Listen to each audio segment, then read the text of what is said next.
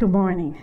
The title of this morning's message is Our Biggest Problem. This morning I want to talk to you about the biggest problem we have. It doesn't really matter what kind of problems we have in our life, a physical problem, an emotional problem, a mental problem, a financial problem. None of these problems are actually the biggest problem. Satan isn't even the biggest problem. The biggest problem we have is unbelief. Today we're going to look at unbelief and how we as believers can overcome it. So what exactly is unbelief? Well, I like the definition that God gave a minister by the name of Arthur Minchets. Arthur was complaining one day to the Lord that he couldn't seem to get anything to work. God, I am a faith preacher. I know faith. God, why isn't it working?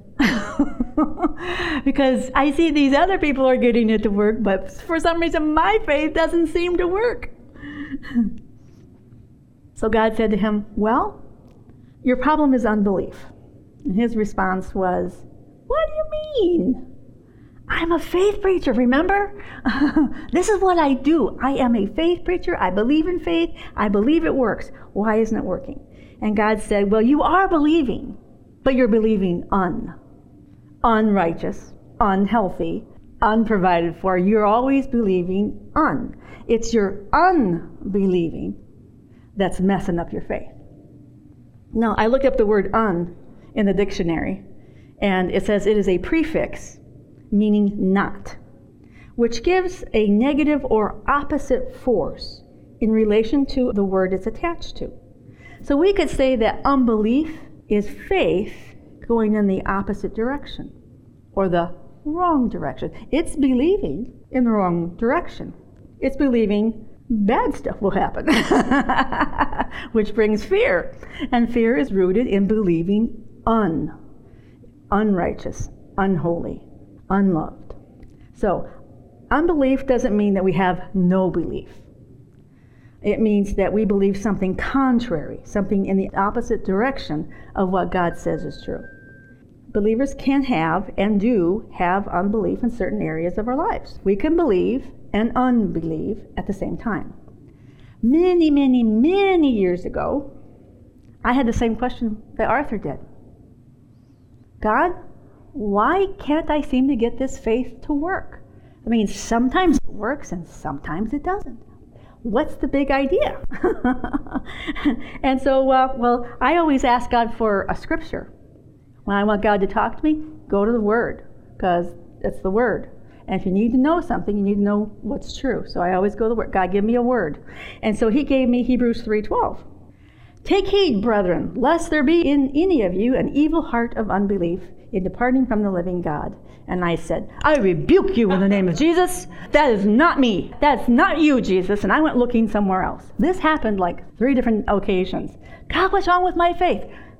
Evil heart of unbelief. No, that is not God. Finally, God said, stop it. It is me. Stop rebuking me. You can't rebuke me. It's me. He said, take time to listen. Okay. And so he says, read the whole passage. Don't just lift it out of its context. He says, yes, the point is you have unbelief. But what does it say? You see, in my understanding, unbelief was for those people who didn't believe in Jesus. That was their problem. They had unbelief. They believed something other than Jesus. Well, that wasn't me. So it couldn't possibly be that my problem was unbelief. The Lord had me study through that portion of Scripture. And what the Lord showed me was that this story in Hebrews is about believers in God, the Israelites, who had already been given the promised land. But they let fear, a form of unbelief, steal what God had already given them. That's important. All they had to do was believe God and do what God told them to do. Take the land. But their unbelief, their faith in the wrong direction, prevented them from taking and holding what had already belonged to them. The Israelites looked at themselves, they looked at their own abilities, they looked at their own resources, and then they compared what they had to the giants. And they very quickly determined, this is impossible. There is no way, God. They had belief in the wrong direction. They believed what the natural realm had to say over what God had already told them. That's the kind of unbelief that we as believers are always fighting. Natural unbelief. It's what the natural realm says. It's what our natural mind says, our logic. It's the exact opposite, however, of what God says. Natural unbelief is the thief that comes to steal, kill, and destroy what we already have through Jesus Christ. In John 10:10, Jesus said, "The thief cometh not, but for to steal, and to kill, and to destroy. I am come, that they might have life, and they might have it more abundantly." We receive life and life more abundantly through our faith in the Lord Jesus Christ. So the only way a thief could steal or kill or destroy us would be to do something to hinder our faith. Technically, the thief in this scripture refers to the religious leaders who were directing and teaching the people to not put their faith in Jesus and his miracles. Jesus even tells us in the same chapter that it's the religious leaders who are the thieves and the robbers.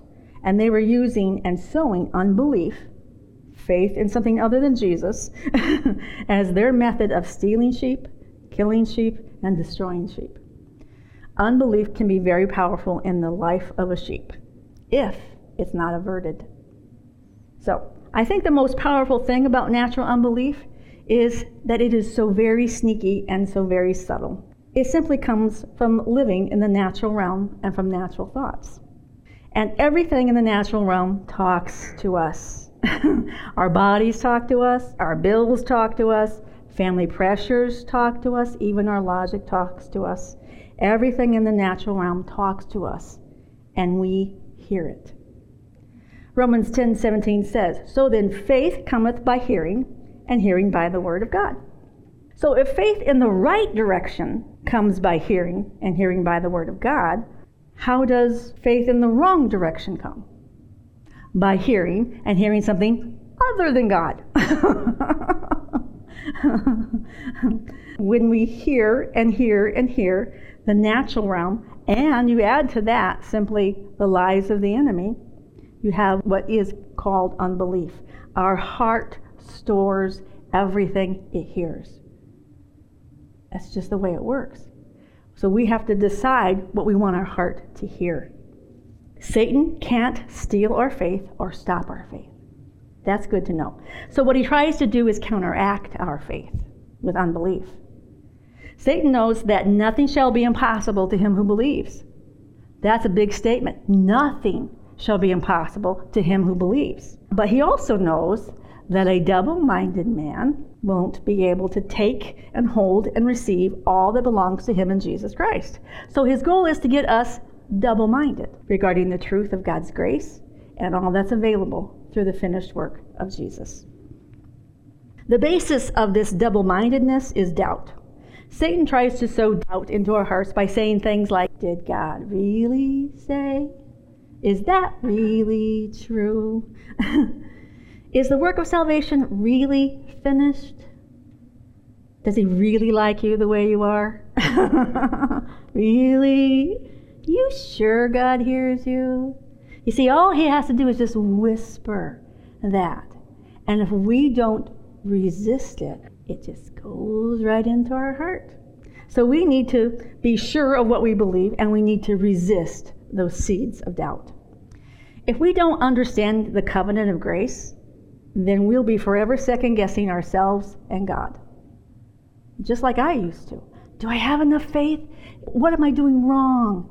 Always trying to make myself approvable to God, pleasing to God. If something's not working, it must be that I must be bad.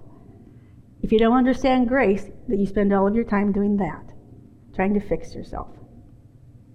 When difficulties come, the devil will send us thoughts like, is this sickness God's way of punishing me? Is this financial lack? Is this God's idea of training? Are you mad at me? Are you secretly mad at me, God? Did I do something wrong? It's funny, the Christians always ask God, did I do something wrong? Don't you think if you did something wrong, he'd let you know? Yes, he loves you. But why do we think that somehow we have sneakily done something wrong and God is mad? It's all the lies of the enemy. All of these thoughts come from doubt and unbelief, caused by not understanding who God is and what he has accomplished through the cross. So, the remedy for unbelief begins with understanding God's grace and his covenant of grace. God's grace, his absolutely free loving kindness. In his grace, he provided Jesus to take all of our sins, all at the same time, once forever, and took all of our judgment into the grave. And then he raised up Jesus by the power of the Holy Spirit, and he seated him at his very own right hand in heavenly places. He was and is completely victorious over all the power of the enemy. And when we receive Jesus, we receive everything he accomplished. And what he accomplished was the complete victory over sin, death, and the curse. Under the curse of the law is sickness, disease, poverty, bondage, you name it. If it's bad, it's under the curse. We, however, have now been placed under the blessing. Now, what I find interesting is that there are many believers who believe that Jesus died for them. They believe that. They believe that God can heal. They believe sometimes he answers. He might withhold something because it's good for you. This kind of thinking. It is in the church everywhere. And one of the things someone recently asked me or said to me, is that no, healing is not in the atonement. Jesus didn't pay for our healing. Even in the face of scriptures that say something different. And it's like, how can you believe that? I said, let's just think about this logically for a second. In the old covenant, you know, the one of works, it said healing was always part of their covenant. He said, I am the God who healeth thee. Stay in covenant, and healing will be your portion.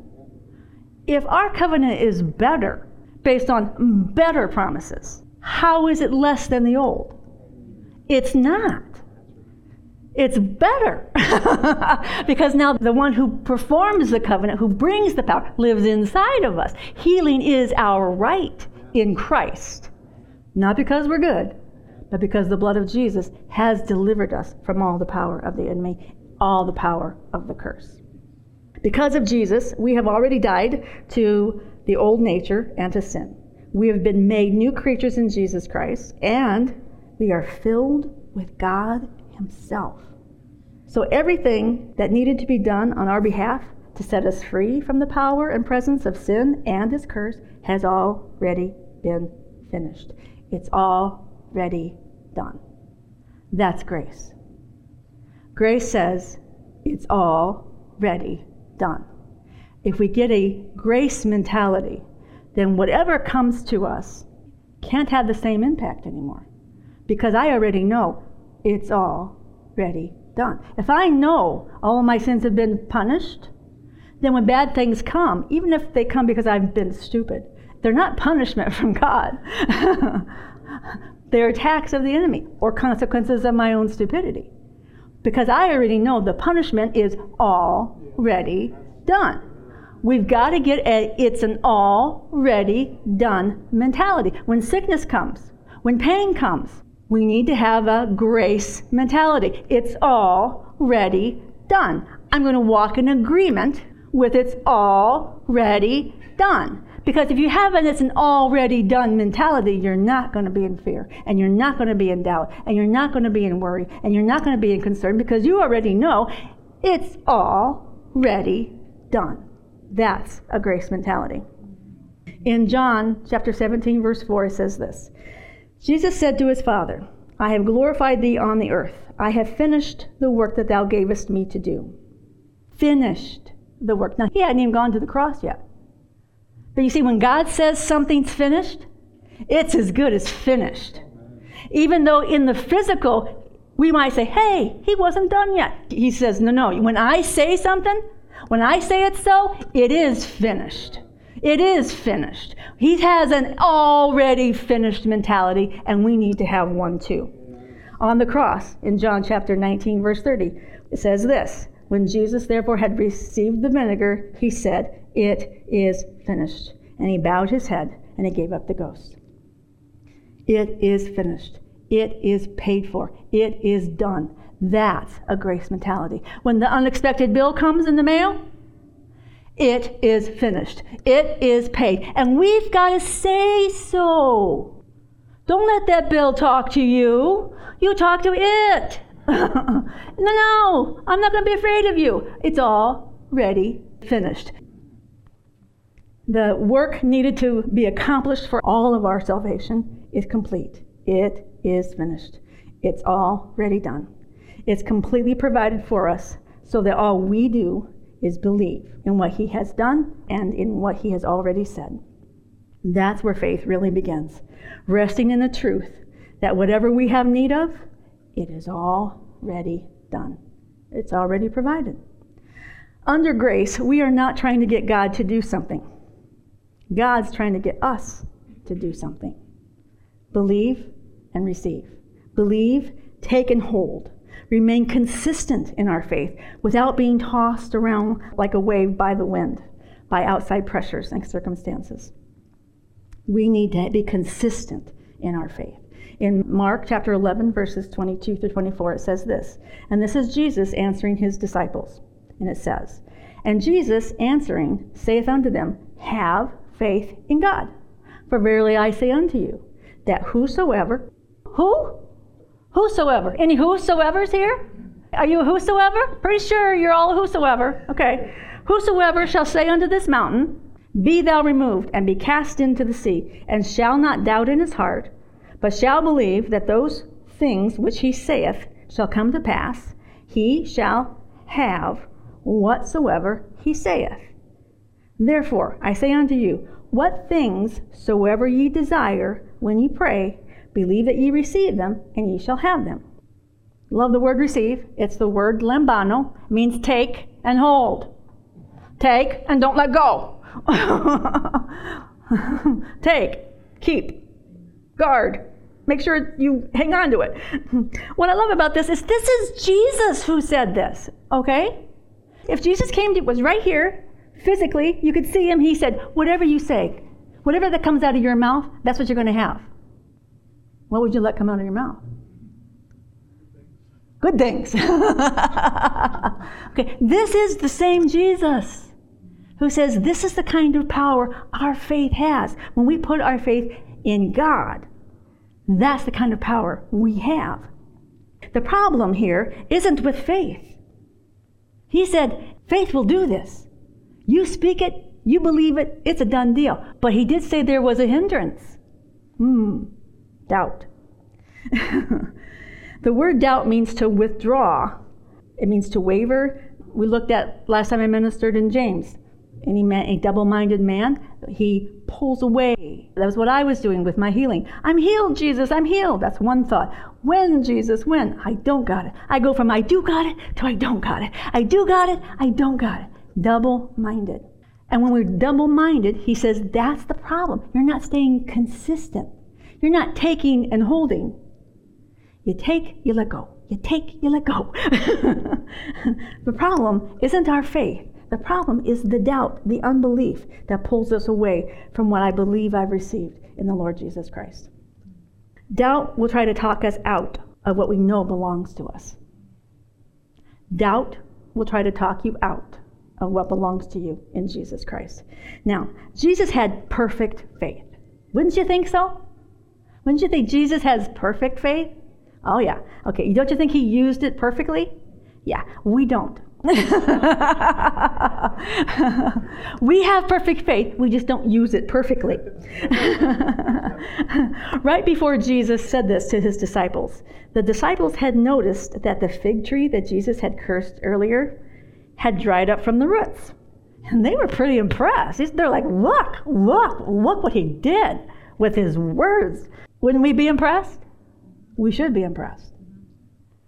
But Jesus says we can do the same thing. He told his disciples who weren't even filled with the Holy Spirit, you can do this.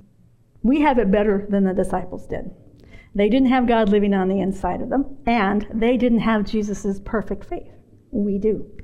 God has given us the measure of faith, the same measure Jesus had. The same. You know, we talked about last time about faith being like a grabber tool. We all got the same Jesus grabber tool. It does the same thing for us that it does for Jesus.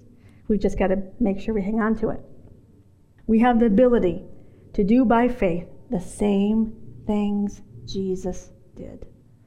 I say this because Satan tries to sow unbelief into our heart by telling us that we don't have the faith we need to get the job done, whatever that job is. He tries to tell us that we've failed before and you'll probably fail again.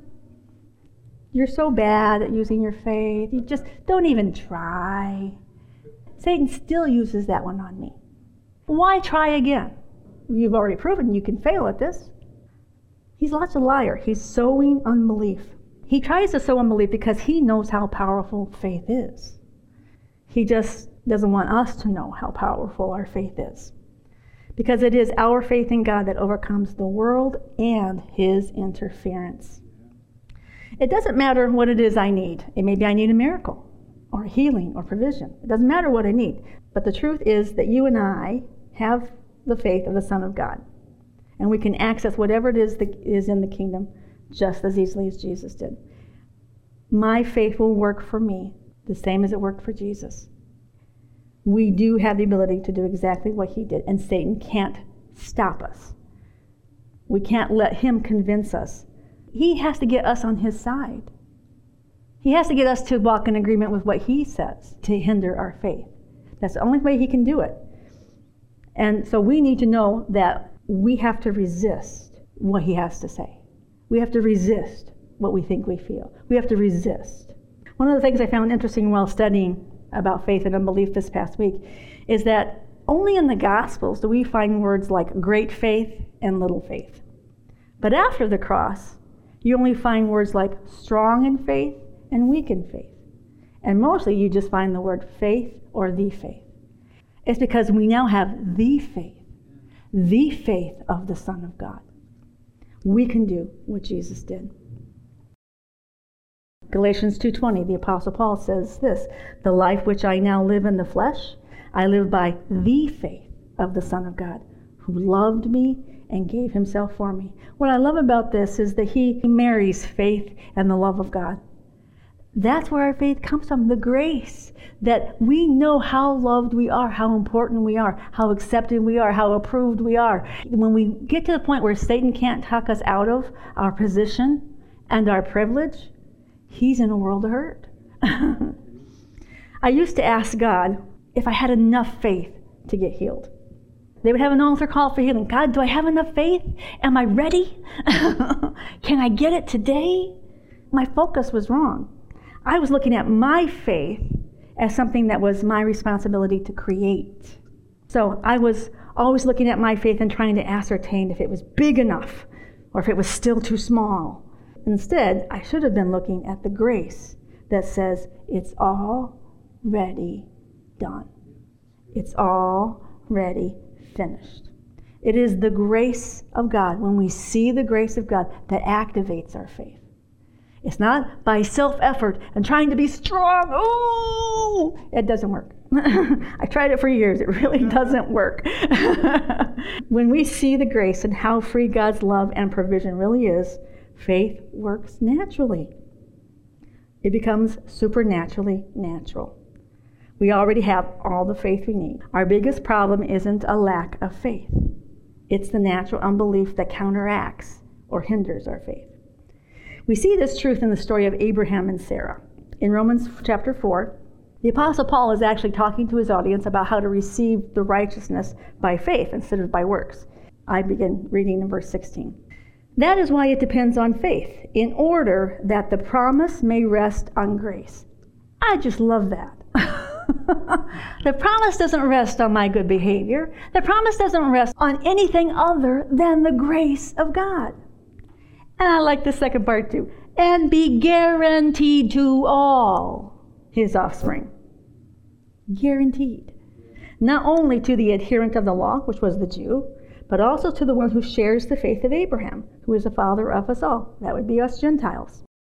Verse 17, "As it is written," this is God speaking, "I have made you the father of many nations." He said that to Abraham in the presence of God in whom he believed, who gives life to the dead and calls into existence the things that do not exist. There it is. Jesus said it's finished before it was finished. He says it's there before you can see it. It's finished, even if you can't see it. Verse 18, in hope. This would be godly hope. Abraham, in his confident expectation of God's goodness, in hope, he believed, against natural hope, that he should become the father of many nations, as he had been told. So shall your offspring be. Verse 19. He did not weaken in faith when he considered his own body. Listening to our body can bring natural unbelief. And his body had good reason to have unbelief because his body was as good as dead, since he was about 100 years old, and when he considered the barrenness of Sarah's womb. Abraham was fully aware of all the natural impossibilities. But the God of creation said, so shall your offspring be. Verse 20, no unbelief made him waver concerning the promise of God, but he grew strong in faith as he gave glory to God, fully convinced that God was able to do what he had promised. Natural unbelief was the only thing that could stop the impossible from happening. Natural unbelief. Satan can't stop our faith, which is also Jesus' faith, from being effective. He has to trick us into considering what the natural realm says above what God says. Abraham, in believing God, went against all logic and all his past experience. Sometimes we look at our past experience and say, it's never worked before, Jesus. Didn't work last time I tried this. No. God said, so shall your offspring be. He had set his eyes on the one who had promised. Abraham was fully convinced. That means he didn't let any unbelief hinder his faith. He was fully convinced that God would move on his behalf and fulfill the promise. What I really like about this is God didn't leave him with just natural unbelief. God helped him with his seeing in particular. You see, he could look back at his past and say, oh, that's never going to happen. It hasn't happened in this many years. It's not going to happen now. So God said, look at the stars. See how many you can count. That's how many offspring you're going to have. Oh, and by the way, look at the sand. How many grains are there? In other words, get your mind in a different place. He went from having natural unbelief, considering his body, that God said, no. When you look around, you look to the promise. Day and night, you keep your eyes on what I say is so. Every time you have an opportunity, God says 1, 2, 3, 4, 5, 6. God says 1, 2, 3, 4, 5. God says. He gave him something physically to look at so that his natural unbelief couldn't get in the way. What we have is like 1,000,000 times better than what Abraham had, because we already know God's already moved. God's already provided. It's already done. When we know that, when our heart says, I know, it really is done. I take it. I hold it. I'm keeping it. You can expect to see it. Amen? Because we don't have to wait on God to do. He's already done. It's a finished work. And all of the promises of God are yes and amen. Yes, and it is done. Yes, and it is finished. Yes, all the promises are yes. Do you have a promise? The promise is yes. What do you want? God says yes. If it's in the covenant, yes. And then we say amen. We say it is done. We say this is mine. We say this is the way it's going to be. In 2 Peter, we also find faith, finished work, and promise. 2 Peter, beginning with verse 1, going through verse 4. Simon Peter, a servant of the apostle of Jesus Christ, to them that have obtained like precious faith. Not people with little faith, not people with big faith, but the same precious faith. To them who have obtained like precious faith with us through the righteousness of God and our Savior Jesus Christ. Grace and peace. What can be multiplied? There's more. You can have more grace, more peace, more prosperity. You can have more? Really? Yes. How? How can I have more? Be multiplied unto you through the knowledge of God and the Lord Jesus Christ, according as his divine power hath given past tense, hath given unto us all things. Sounds like it's finished to me. Hath given us all things that pertain to life and godliness. And the word there is Zoe, life. God's life. It's also inclusive. It includes all of life. Physical, mental, emotional, spiritual. All things for all things. For all needs. All things that pertain to life and godliness. How? Through the knowledge of him that hath called us according to glory and virtue, whereby are given unto us exceeding great and precious promises, that by these we might be takers. We can be takers. We can be takers. Forget the par. We can be takers. Partakers of the divine nature. What is God's divine nature? He's everything. He has everything. Anything good is God. Every good and perfect gift comes down from the Father of light. He's all good. If it's good, he says you can have it. Having escaped the corruption, that's the ruin and the decay that is in this world through lust. So we have the same faith, the same finished work, and the same promises. But you got to know your promises. You got to know what grace is. You got to know what's in your covenant. Faith is always based on what we know. These are the promises of the new and everlasting covenant made by God our Father and mediated to us through the Lord Jesus Christ. These promises are exceedingly great, even if we just consider who made them.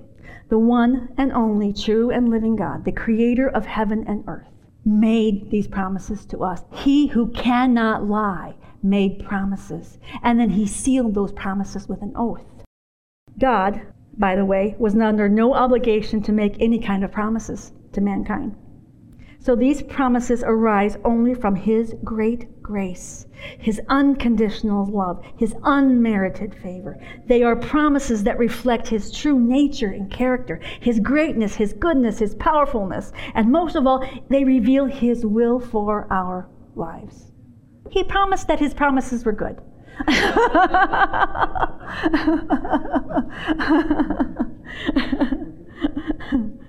And they are promises that are made good and brought forth by his power and his faithfulness. And they're absolutely free. They're unconditional, they're irreversible, and they're unchangeable. And they're all ours for the taking and holding. One of the ways we overcome unbelief is looking to God's great grace, by meditating not just on the promises themselves, but on the grace and the faithfulness of the one who promised. And by not letting ourselves forget, it's already done. And it's just waiting for me to take. Unbelief comes by what we hear, see, think, and feel in the natural realm. So the remedy is to do the exact same thing, hear, see, think, and feel in the opposite direction. Instead of listening to the natural realm, we can choose to hear, see, think, and feel the truth. The truth of who God is, the truth of who we are in him, and the truth of what he's already done on our behalf. And this is how we actively resist unbelief. Just like we need to actively resist symptoms in our body, we need to also actively resist unbelief. When I still had fibromyalgia, and the Lord had revealed to me that I still had unbelief due to my symptoms being so constant and so overwhelming, I knew I had to actively resist it. Even though God had taught me this years before, I always thought my healing was in the future. I had to work my way by faith to go get it. I didn't have a grace mentality back then. And so, as coming into the knowledge of grace, God says, what's hindering your faith?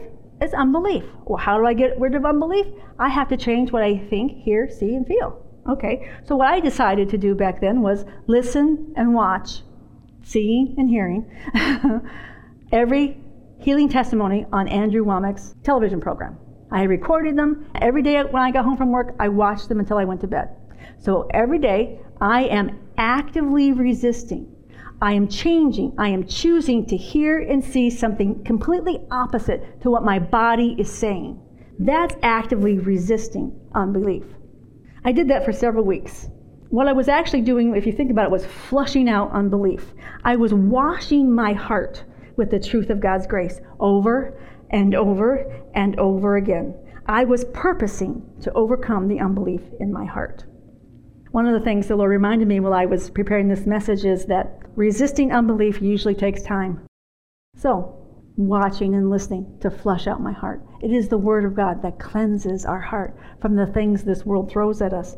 So that's what we need. Unfortunately, sometimes we think a little dab should do us. But you have to think of your heart as a scale. Your heart weighs everything. You see, all day long, my body was saying, you're sick, you're sick, you're sick, you're sick. More unbelief, more unbelief, more unbelief, more unbelief, more unbelief.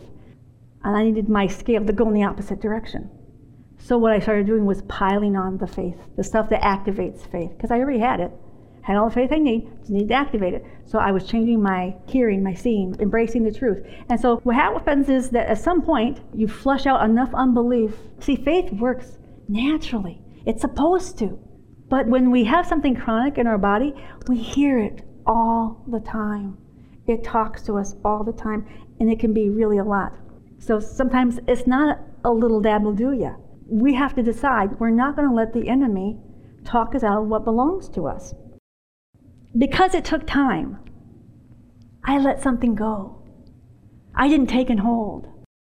A few years ago, I knew I was really close to my breaking through and apprehending my healing for gluten sensitivity. But it was at like a super busy time in my life.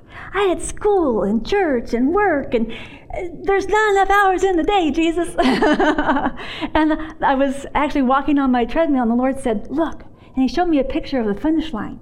He says, you're so close. I said, I know, I can feel it. And he goes, but unbelief is still hindering you. It's right there. And I said, but I just don't have the time. Can you say, really dumb? Really dumb. But that's how I felt. I don't have the time to do what I did, to overwhelm myself with everything that I thought it would take. Really, since I was that close, I probably could have gotten it pretty easily. But I had a mindset that I've got to swamp myself with the Word of God and with healing testimonies. But that's really not true.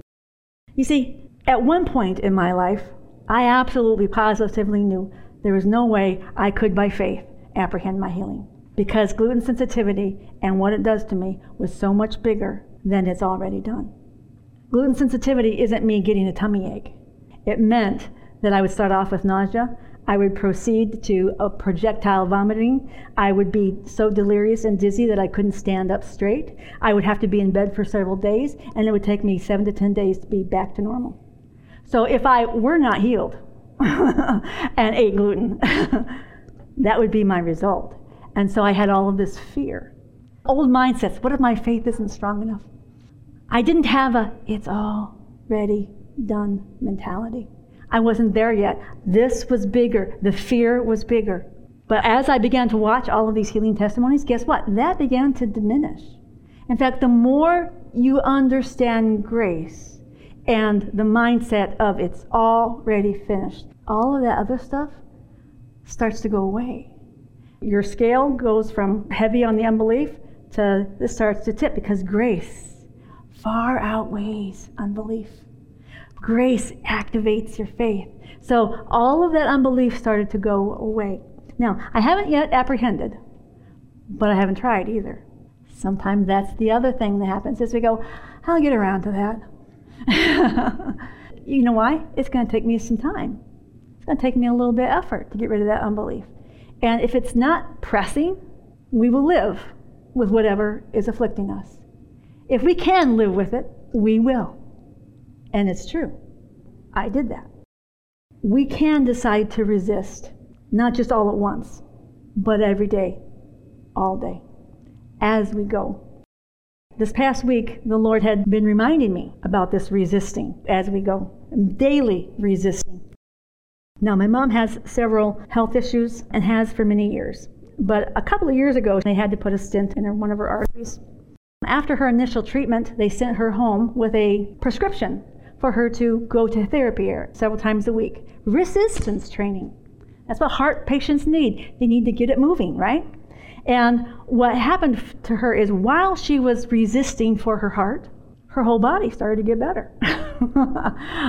she started to get strength, and she was being able to do things she hadn't been able to do in quite a while, just because she started to resist a little bit every day. A little bit every day, she was getting stronger and stronger. Well, she's had a couple more setbacks in her health, and I was watching her trying to get into her vehicle. She really struggled to be able to physically get into her vehicle now. And the Lord reminded me, he says, you see how vital resisting is? You see, we think if we do nothing, if we just don't resist, if we don't decide to resist, that's not going to make any difference. It's not going to get any worse. But you think about Abraham and Sarah. It says really the only thing that could weaken Abraham's faith or his effectiveness of his faith was the unbelief. The only thing that could hinder it was the unbelief. That's the only thing that could stop his faith was a little bit of unbelief. And so if we handle unbelief as it comes, you know those thoughts when you're doing something, and this will never work out. We have to talk back. We have to resist the lies of the enemy. We have to resist in our body. Even physically this works. You see, if I don't move every day, what I have will go away. It will begin to cause myself to be weaker and weaker and weaker. And that's what happens when we don't resist unbelief. If we're not shoveling unbelief out of the way, it's just going to keep piling up. And our faith is going to feel like it's not strong, even though it is. Because the more unbelief we have, the more we're wavering. I got it. I don't got it. I have it. When, Jesus, when? It's the inconsistency that makes our strong faith ineffective. Because our faith is always strong. We have to activate it. We need to do some resistance training, a little bit every day, to get our faith to work consistently. That's our goal. We don't want to have to spend 2, 3, 4, 5 weeks listening to healing testimonies so that we can get rid of something. We want to keep it up to date, so to speak. Keep the unbelief shoveled out of the way. Resistance training is vitally important, both physically and spiritually. In fact, the two are essentially connected. Resisting limitations physically is also resisting limitations spiritually. Our physical bodies give us spiritual authority in this physical realm. That's why it's so important for us to act on our faith by doing something. It's exerting spiritual authority.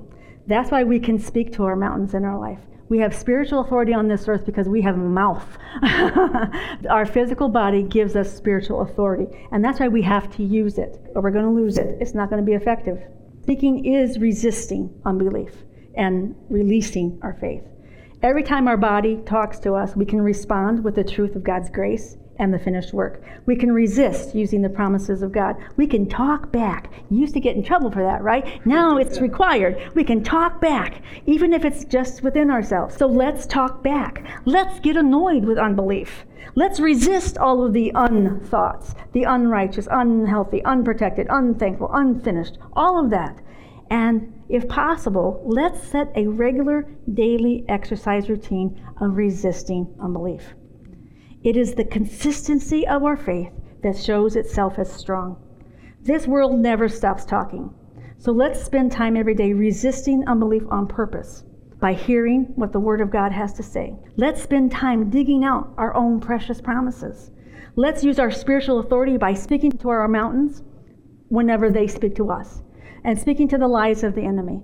Let's release our faith through prayer and worship and praying in the Spirit. All of these things help to flush out the unbelief that sneaks into our heart.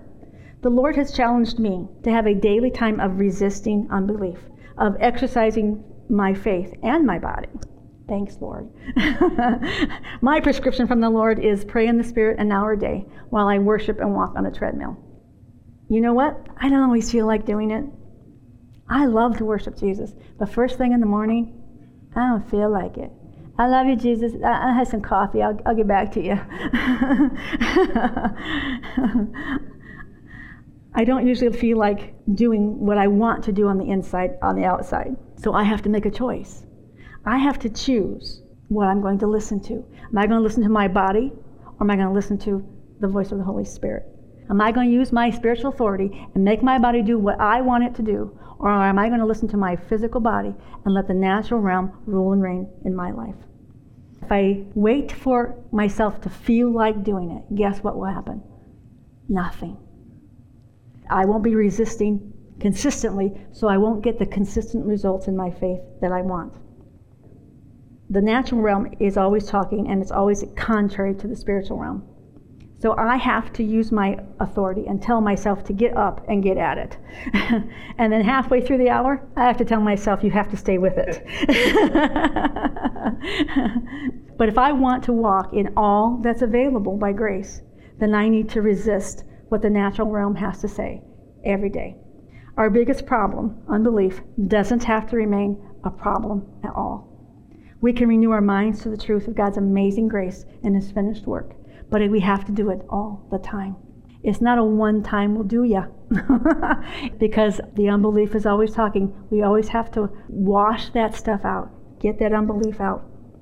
We might need to remind ourselves regularly that it's already done, that the work is finished, and we've already won whatever it is that we're believing for, as long as it's within our salvation package.